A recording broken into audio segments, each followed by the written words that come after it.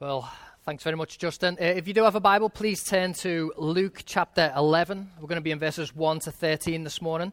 And as you turn there, let me just say it's a real pleasure to be with you this morning and get to open up God's Word with you.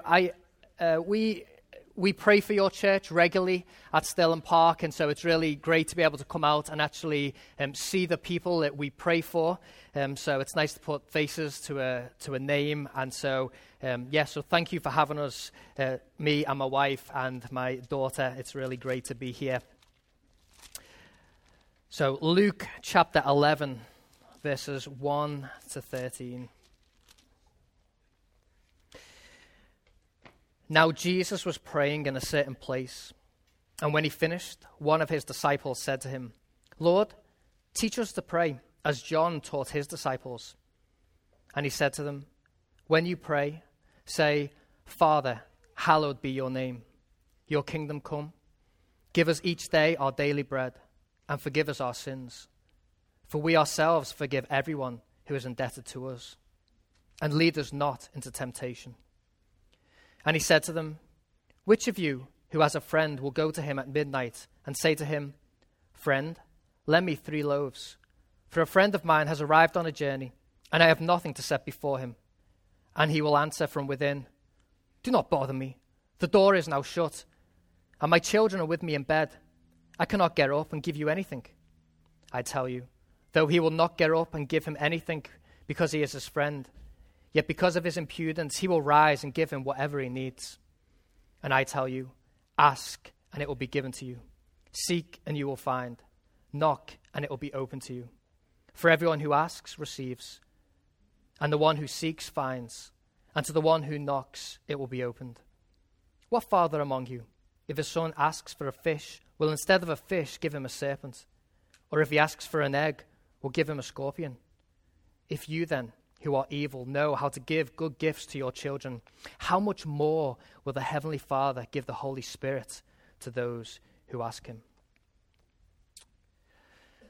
Well, I wonder if you ever heard the story of a student who, years ago before email and text messages, he wrote home to his parents from university. "Dear Mum and Dad, I'm sorry not to have been in touch all semester. It's been a difficult few weeks, to be honest. First, our dormitory caught fire in week 3, and I only escaped by jumping from a 3rd-story window. But please don't worry, I think I was fortunate to escape with just 2 broken legs and a broken pelvis. And I was looked after really well at the local hospital. There was a great team of nurses and, well, one lovely nurse in particular. And dear Mum and Dad, to cut a long story short, last Saturday, that nurse and I got married.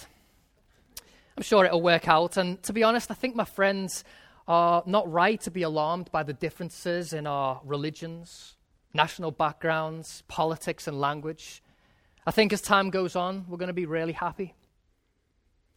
Dear Mum and Dad, please don't be worried about anything I've written. None of it's true.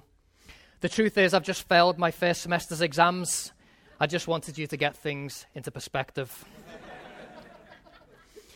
You know, sometimes perspective makes all the difference.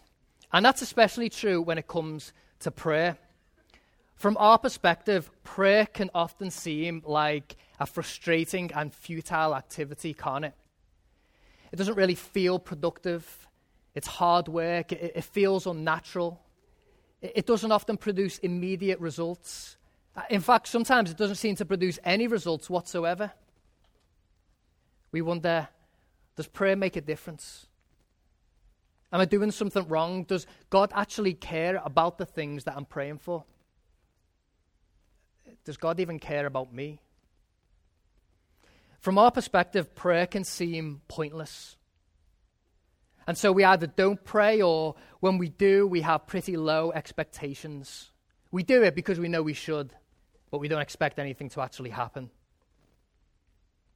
But perspective makes all the difference. That's why it's important that we get God's perspective on prayer. What does God have to teach us about prayer in his word? And in our passage this morning that we just read, God teaches us 3 things about prayer. So the first thing he teaches us is the need to pray. the need to pray. So if you look down at verse 1, you'll notice the context of our passage.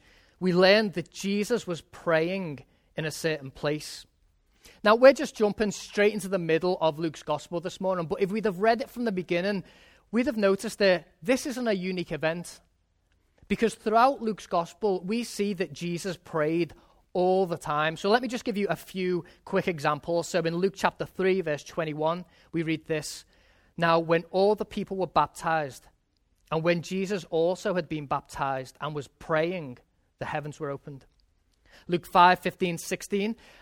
But now even more the report about him went abroad, and great crowds gathered to hear him and be healed of their infirmities. But he would withdraw to desolate places and pray. Luke 6:12, in these days he went out to the mountain to pray, and all night he continued in prayer to God. Luke 9:18, now it happened that as he was praying alone, the disciples were with him. Luke 9:28, now about 8 days after these things, he took with him Peter and John and James and went up on the mountain to pray.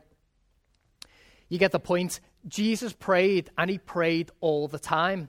But why is this significant? Well, think about who Jesus is for a second. Jesus is the eternal Son of God. All things were made through him and for him.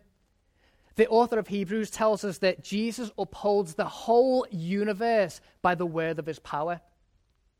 If anyone could have gotten through life prayer-free, if anyone could have gotten through life making it on his own, it was Jesus. However, despite being the eternal Son of God, Jesus still felt the need to pray. No matter what time of the day it was, how busy he was, how in demand he was, Jesus felt it necessary to pray to his heavenly Father. That's because Jesus wasn't simply the eternal Son of God. When Jesus took on flesh, he became fully human.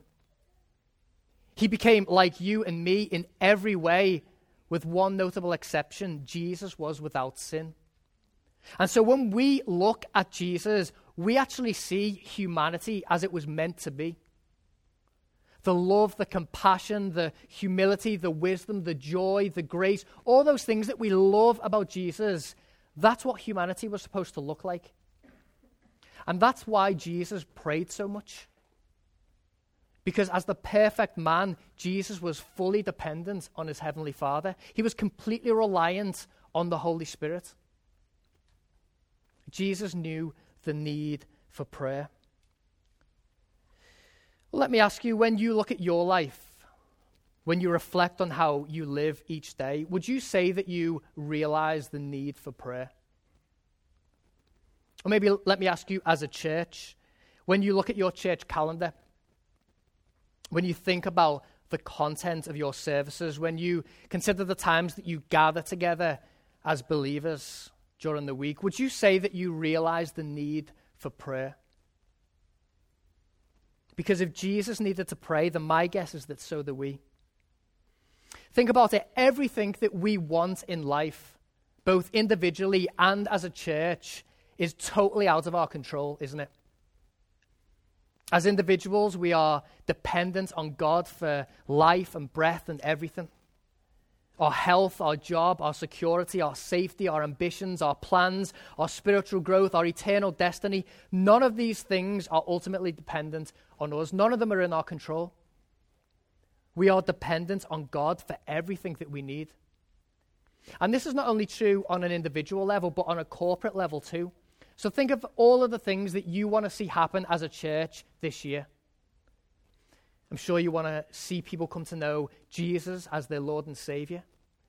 I'm sure you want to see people grow in their faith. I'm sure you want to see people healed from past hurts, physical ailments, mental illness, spiritual oppression. I'm sure you want to see relationships restored, leaders raised up, sin conquered, churches planted, missionaries sent. Let me ask you, who is sufficient for these things? Now, I know in your head you're all saying God, because you know that's the right answer, but what we really believe will evidence itself in whether or not we pray as a church, won't it? Of course, every church pays lip service to being dependent on God, but in practice, too many churches neglect prayer because they're too busy being busy. Are you a church that prays? Do you realize the need for prayer? Do you believe that everything you want to see happen is completely and utterly dependent on God? Well, it's one thing to know that we need to pray, but the question is, how should we pray? And thankfully, the disciples had that exact same question in our passage. So after Jesus has finished praying, we read in verse 1 that one of his disciples said to him, "Lord, teach us to pray, as John taught his disciples."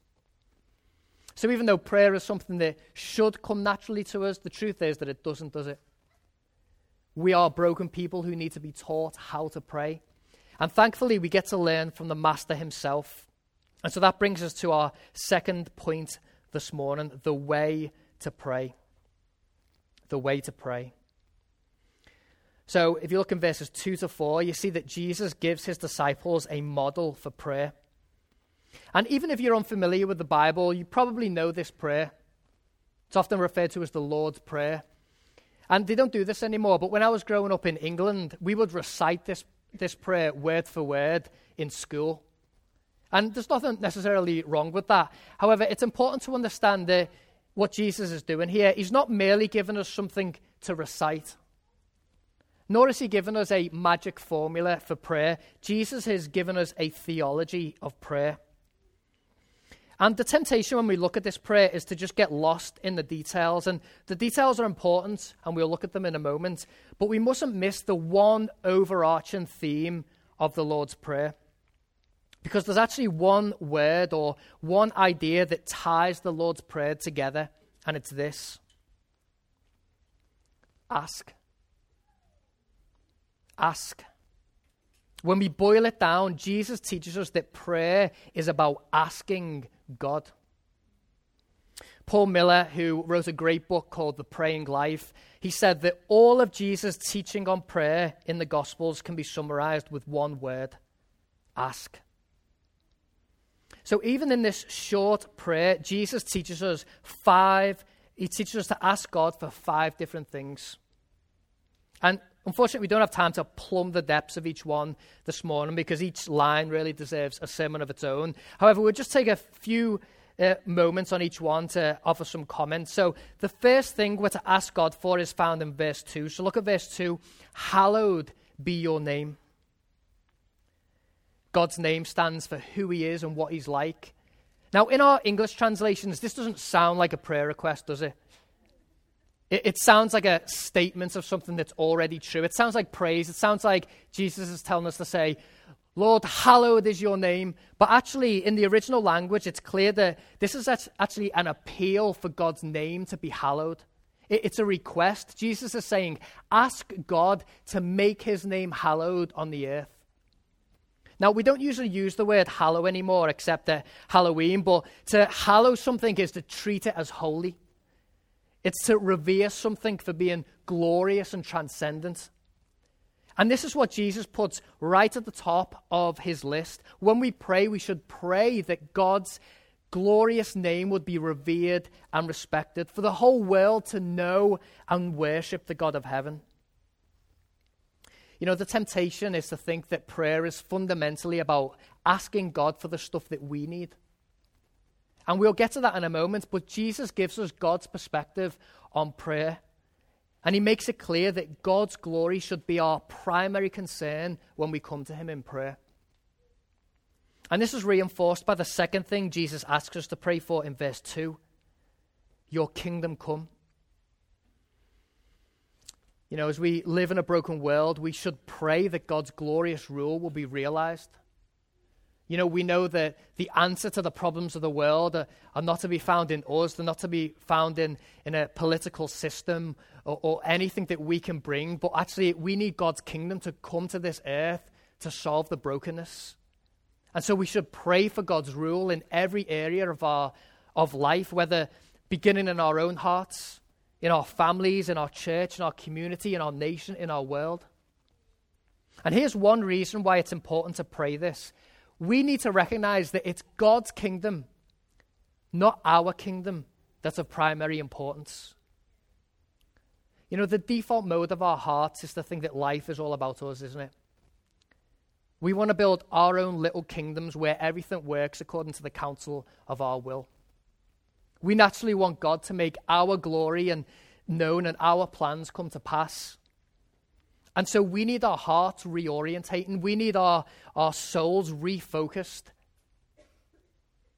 Our personal plans and ambitions, well, they come second to the kingdom of God. And prayer helps us do that. I wonder, when you pray as individuals and as a church, whose kingdom is of primary concern? Is it God's or is it yours? I found that convicting this week. The third thing Jesus tells us to ask for is found in verse 3. Give us each day our daily bread. At this point in the prayer, the focus shifts from God to us. Now, is Jesus limiting our prayer requests to simply asking for bread? You know, what if you're gluten-free? You know, what then? Well, bread was the staple food back then. You know, nobody went on a carb-free diet in Jesus' day. Like, if you didn't have bread, you died. So it seems that there's a principle behind Jesus' words here. Martin Luther, he said that daily bread is actually a symbol. It's a symbol for everything necessary for the preservation of life. In other words, bread is what you've got to have. Now think about this for a second. Notice how this prayer has shifted.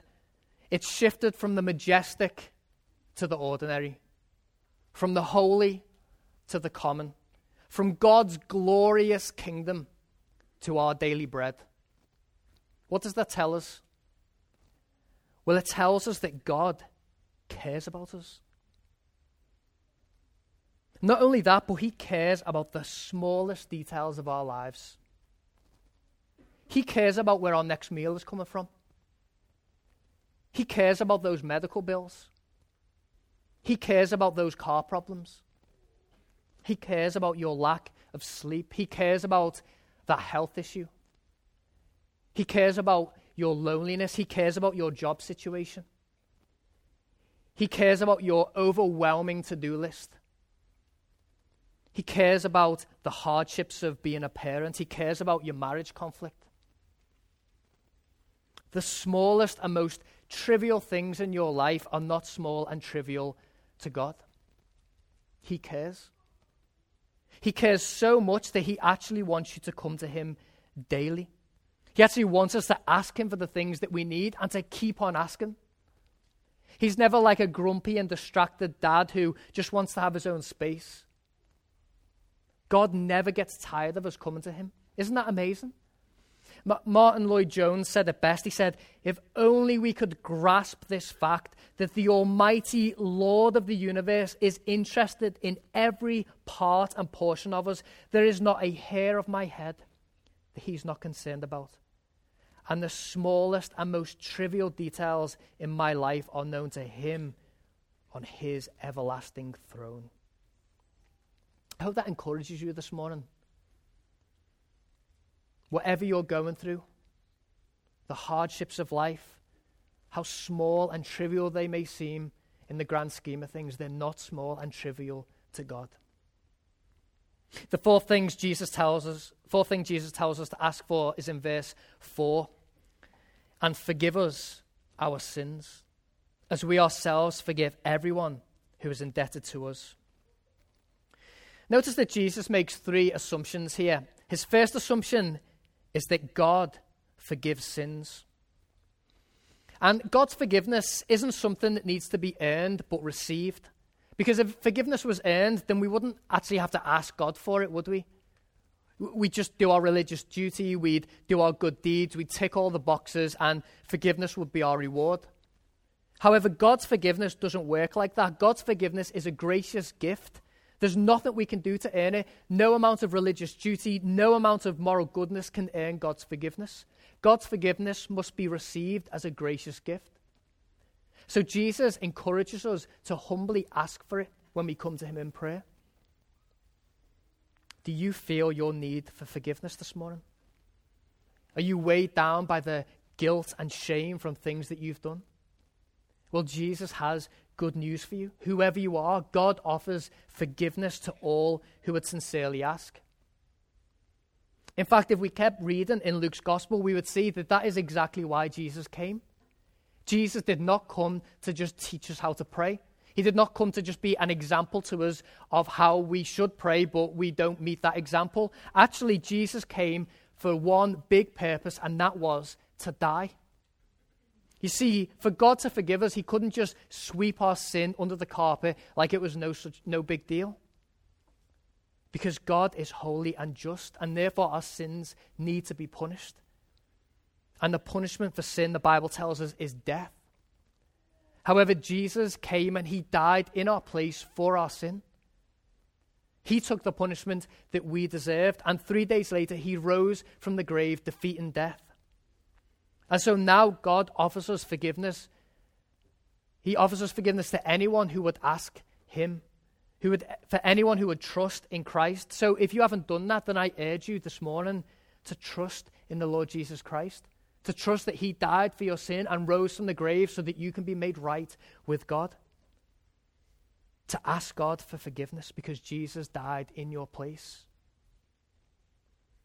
So that's the first assumption, that God forgives sins. The second assumption follows from the first, really, that we are all sinners. All of us. We need forgiveness, not just simply the people out there. That all of us have fallen short of God's glory, that all of us have rebelled against God and lived however we've pleased. And what we see in the Bible is that sin is never an isolated event. So our sin against God always results in sin against other people. And so for us to approach God as sinners, we all do that in need of forgiveness.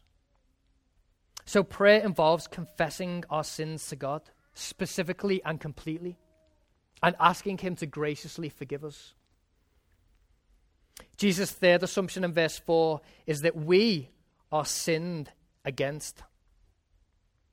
So you and I approach God as people who've been wronged by others. Whether that's by drivers on the road or the guy at the office, the neighbor next door, people at church. Can you believe that?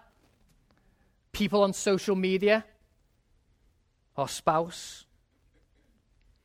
So it really shouldn't surprise us when people sin against us. It shouldn't shock us when people are inconsiderate or say hurtful things or do things to let us down. Jesus just assumes that's going to happen. And here's why this is important. As we come to God for forgiveness, we are asking God to do something for us that we ourselves are in a position to do for others. Just as we need God's forgiveness, Jesus assumes that other people need our forgiveness. Even so, we're often surprised when people sin against us, aren't we?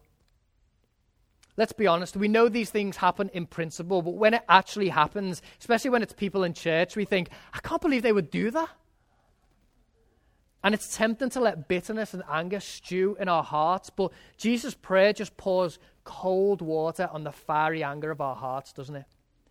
How can we be unforgiving to others when God has been so forgiving to us? We can't. The fifth thing Jesus tells us to ask for is at the end of verse 4.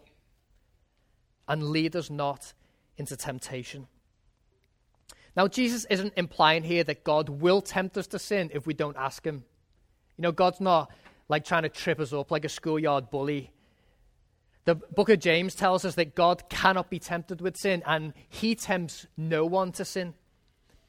So Jesus is really just simply saying here that we should ask God to protect us from temptation. Not simply to lead us out of temptation, but to keep us from even entering into temptation in the first place. I wonder how often you pray like this. You know, so when you wake up in the morning, do you ever pray that God would actually keep you from temptation? To protect you from circumstances and occasions that might even tempt you to sin? I'd hesitate to guess that for most of us, we rarely pray this. We usually wait until we're in the midst of temptation before we actually pray for deliverance from it. And I wonder if for some of us, if we're honest, that's because we like being tempted. That we actually enjoy flirting with sin. That we like to see how close we can get to the fire. We like to see how far we can get before we cross the line. And so we put ourselves in situations that invite temptation. Maybe we hang out with that group of people, or we watch that TV show, which is a bit risque.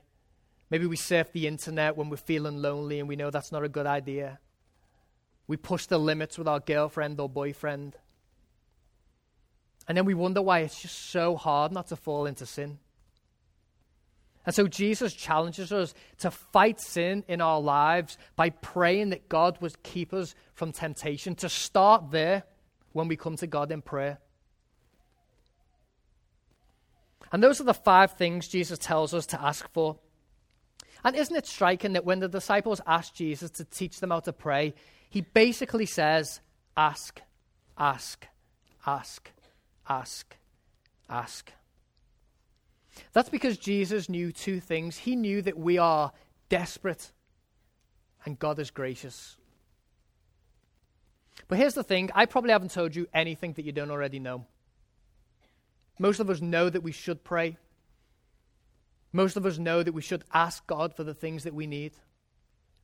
We know these things, so why do we struggle so much with prayer? Why don't we pray enough? As individuals and as a church? Well, this just brings us on to the 3rd point this morning. The motivation to pray. The motivation to pray. So if you and I are going to be faithful in prayer, we need something that destroys our low expectations. We need something to motivate us. And the motivation for prayer is found in who it is that we're praying to. Because who we're praying to makes all the difference in the world. So notice what word Jesus uses to describe who it is that we're praying to. It's there in verse 2, and it comes up again in verse 13.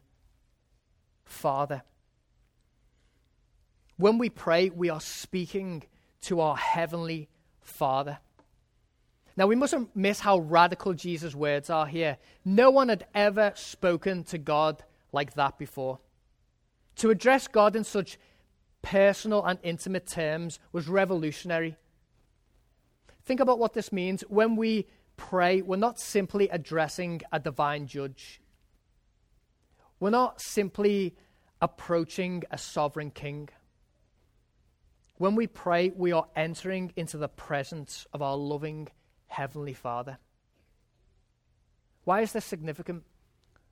Well, it seems that part of the reason we don't pray is because we just don't think it'll do anything. We don't think God actually cares about the things that we pray about. We don't believe God's actually loving enough and generous enough to give us the things that we ask for.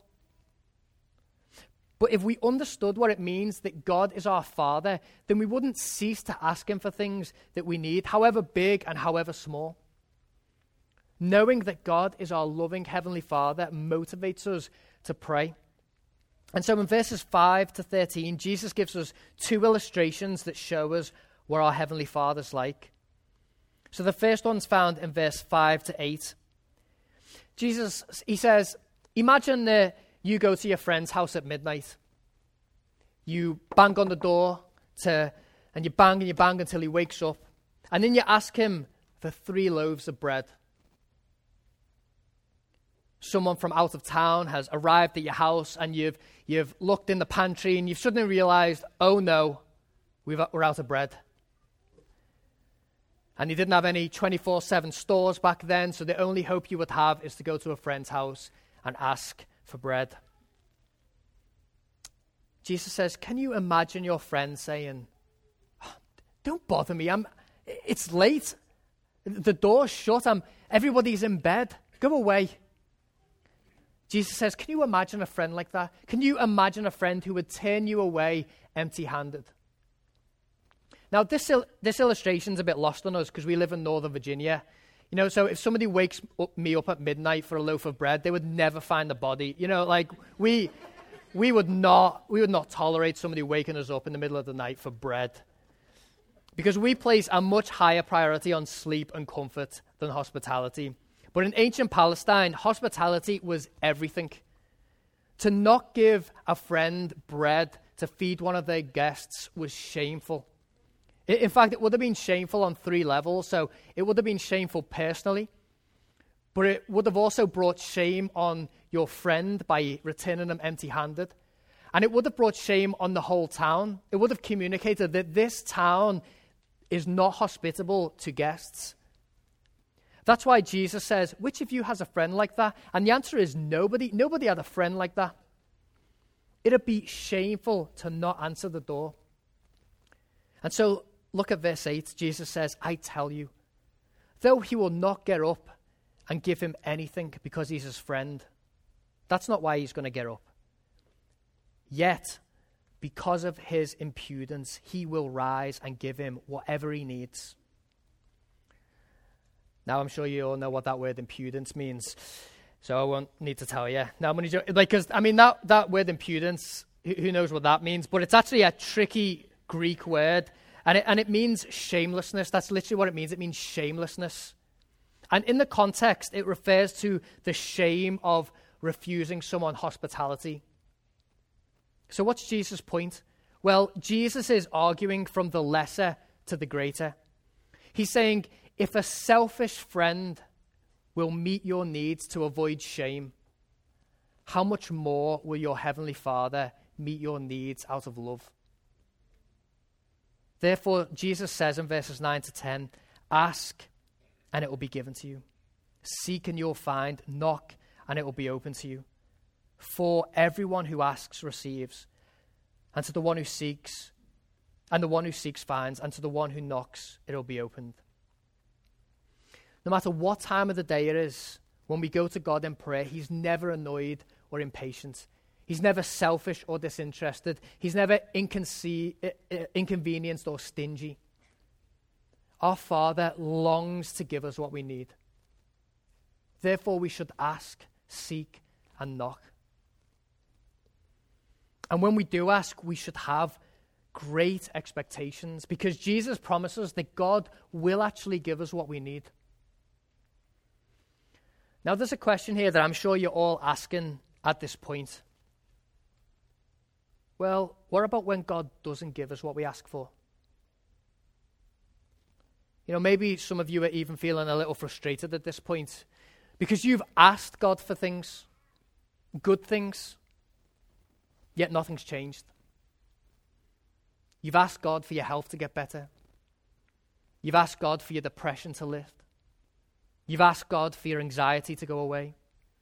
You've asked God for your child to be saved. You've asked God for your broken marriage to be fixed. You've asked for that relationship to be restored. You've asked for a spouse, for a child, for a new job. You've asked for God to deliver you from that besetting sin. You've asked God to take away those suicidal thoughts. You've asked, but God hasn't answered. You've sought, but God seems distant. You've knocked, but quite frankly, no one seems to be home. And it's not like you're asking for a beach house in the Bahamas. You know, you're asking for good, godly things that you would think your Heavenly Father would delight to give you. So what about when God doesn't give us what we ask for?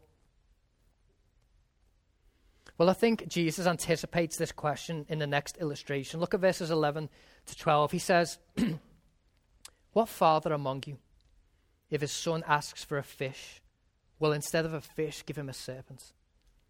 Or if he asks for an egg, will give him a scorpion? I have a 1-year-old daughter named Ariella, and she's just started asking me for specific foods. So when she wants a banana, she'll point at the fruit bowl and she'll say, Nana. Or when she wants some peas, she'll ask in a really high-pitched voice, peas. And I love it. I never get tired of her asking for what she wants. And I'll usually grant her request. But sometimes, instead of a nana, I'll give her some blueberries. Or instead of peas, I'll give her some sweet potato. However, one thing I've never been tempted to do is instead of a nana, give her a ghost pepper. Or instead of giving her some peas, to give her some raw chicken. It's never crossed my mind to do that. You'll be glad to know. That's because I love her. I'm either going to give her what she's asked for, or actually I'm going to give her something that's better than what she asked for. I'm going to give her something that she actually needs more than a banana in that moment, that she actually needs more than some peas in that moment. And that's not because I'm this awesome dad. Like, no one's sitting here thinking, oh, I need some parenting advice off this guy. You know, I'm just a sinful dad who loves his baby girl. I'm just like any normal parent. And so look at what Jesus says in verse 13. He says, if you then, who are evil, know how to give good gifts to your children, how much more will the Heavenly Father give the Holy Spirit to those who ask him? No matter how good a parent we are, the reality is that compared to God, we're evil. Even though we love our kids, that doesn't change the fact that we're still sinners. And so all of our parenting is mixed with selfishness and impatience and foolishness. Even so, despite our sin, we still know how to give good gifts to our children. Therefore, how much more does God know how to give good gifts to us? How much more does our Heavenly Father know how to give us what we need? And so when God doesn't give us what we ask for, that's because he has something better. I'll say that again because it's so important, and we need to believe this when our prayers seem to return empty. When God doesn't give us what we ask for, that's because he has something better. And to show that's the case, notice what Jesus says at the end of verse 13. He tells us specifically what our Father will give to those who ask. God will give us his Holy Spirit. Now, this is a surprising end to the passage. It seems to come out of nowhere, doesn't it? And at first, it might seem like a disappointment. Maybe you're thinking, well, that's great, but I haven't asked for the Holy Spirit. I've asked for my depression to lift. You know, I've asked for a job so I can provide for my family. You know, I've asked for my mum to get better. Like, that's what I've asked for. But what we need to see is that this is actually the climax of the whole passage. The gift of the Holy Spirit is better than anything else that we could ask for. Because when Jesus says that the Father will give us the Holy Spirit, he's telling us that God will give us himself. That God, in the person of his Holy Spirit, will come and live within us. And the Holy Spirit is a better gift than anything that we could imagine asking God for. So let's just quickly listen to what the Bible tells us about the Holy Spirit's work. This is not exhaustive. The Holy Spirit reveals to us the truth about who God is and what God has done for us in the gospel. 1 Corinthians 2:12. The Spirit convicts us of our sin and grants to us the gift of repentance and faith. 1 Thessalonians 1:5. The Spirit unites us to Jesus by faith. 1 John 4:13. And so it's only because of the Holy Spirit that we receive all of the blessings that Jesus won for us on the cross. Justification, God declaring us righteous in his sight. Sanctification, God setting us apart as holy and conforming us to the likeness of Christ. Adoption, God bringing us into his family and making us his children so that we can actually cry out to God as our Father. Those things are only possible because the Holy Spirit unites us to the Lord Jesus Christ by faith. Without the Spirit, salvation and all of the great things about salvation wouldn't be possible.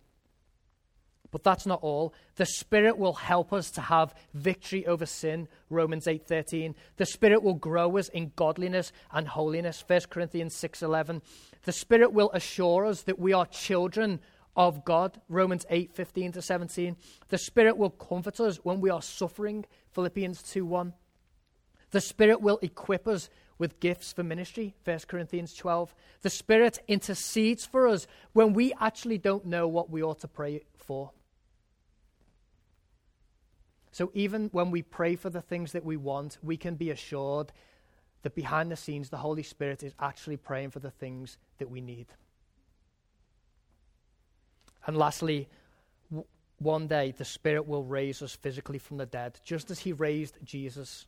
And he will transform our lowly bodies into glorious resurrection bodies like our Savior. Romans 8:11. Just see how the gift of the Holy Spirit is much better than anything that we might ask for. You know, God could give us everything that we ask for, but if he didn't give us his Holy Spirit, we'd have no hope.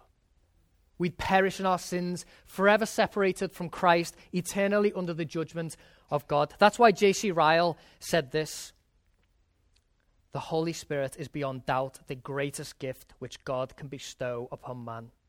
Having this gift, we have all things, life, light, hope, and heaven. Having this gift, we have God the Father's boundless love, God the Son's anointing, atoning blood, and full communion with all three persons of the Blessed Trinity. Having this gift, we have grace and peace in the world that now is, glory and honor in the world to come.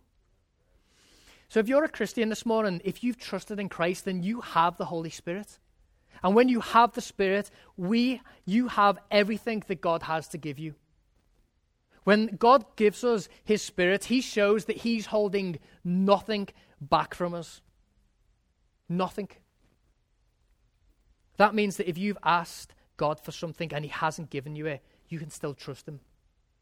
You can trust that he isn't holding back on you. He has something better for you, even if you can't see it yet. We live by faith, but one day we shall live by sight. And we will see that God has indeed something better for us. So make 2018 a year where you pray and ask God for everything, big and small, important and seemingly trivial, both individually and as a church family. And as you do, have great expectations that God will give you everything you need. Sometimes you will see that, sometimes you won't. And how do we know that this isn't just some false promise? Well, God has already proved himself trustworthy by sending his most precious Son to die for our sins. So let's listen to the Apostle Paul as we close. Romans 8:32. He who did not spare his own Son, but gave him up for us all, how will he not also with him graciously give us all things? Let's pray. Heavenly Father, we come to you this morning. And Lord, we confess that we have not prayed as we ought. There's lots of reasons why that's the case, Lord. One of them is that we just don't believe that you are as good and loving as your word tells us you are. We don't believe that you'll give us the things that we need. Lord, forgive us for our lack of faith and trust. But Lord, we come here today not because of our own goodness, not because we are really faithful, but we come here because the Lord Jesus came and he died in our place for our sins. And so we can come to you with all of our brokenness, all of our faithlessness, and we can ask you for your forgiveness, knowing that you give it to us generously. And so, Lord, we pray that you would help us. Help us, Lord, to be bold, have great expectations in prayer, to come to you regularly and ask you for the things that we need, trusting that you will give us what we need. And we can trust that, Lord, because you gave us your only Son. And you've sent your Holy Spirit to live in our hearts, who is interceding for us. And he is the best gift. So, Lord, as we come to the table now, to be reminded of what you've done for us in the gospel, to be reminded of the fellowship we have with you in Christ, we pray that you would increase our faith. And we pray all these things in Jesus' name. Amen.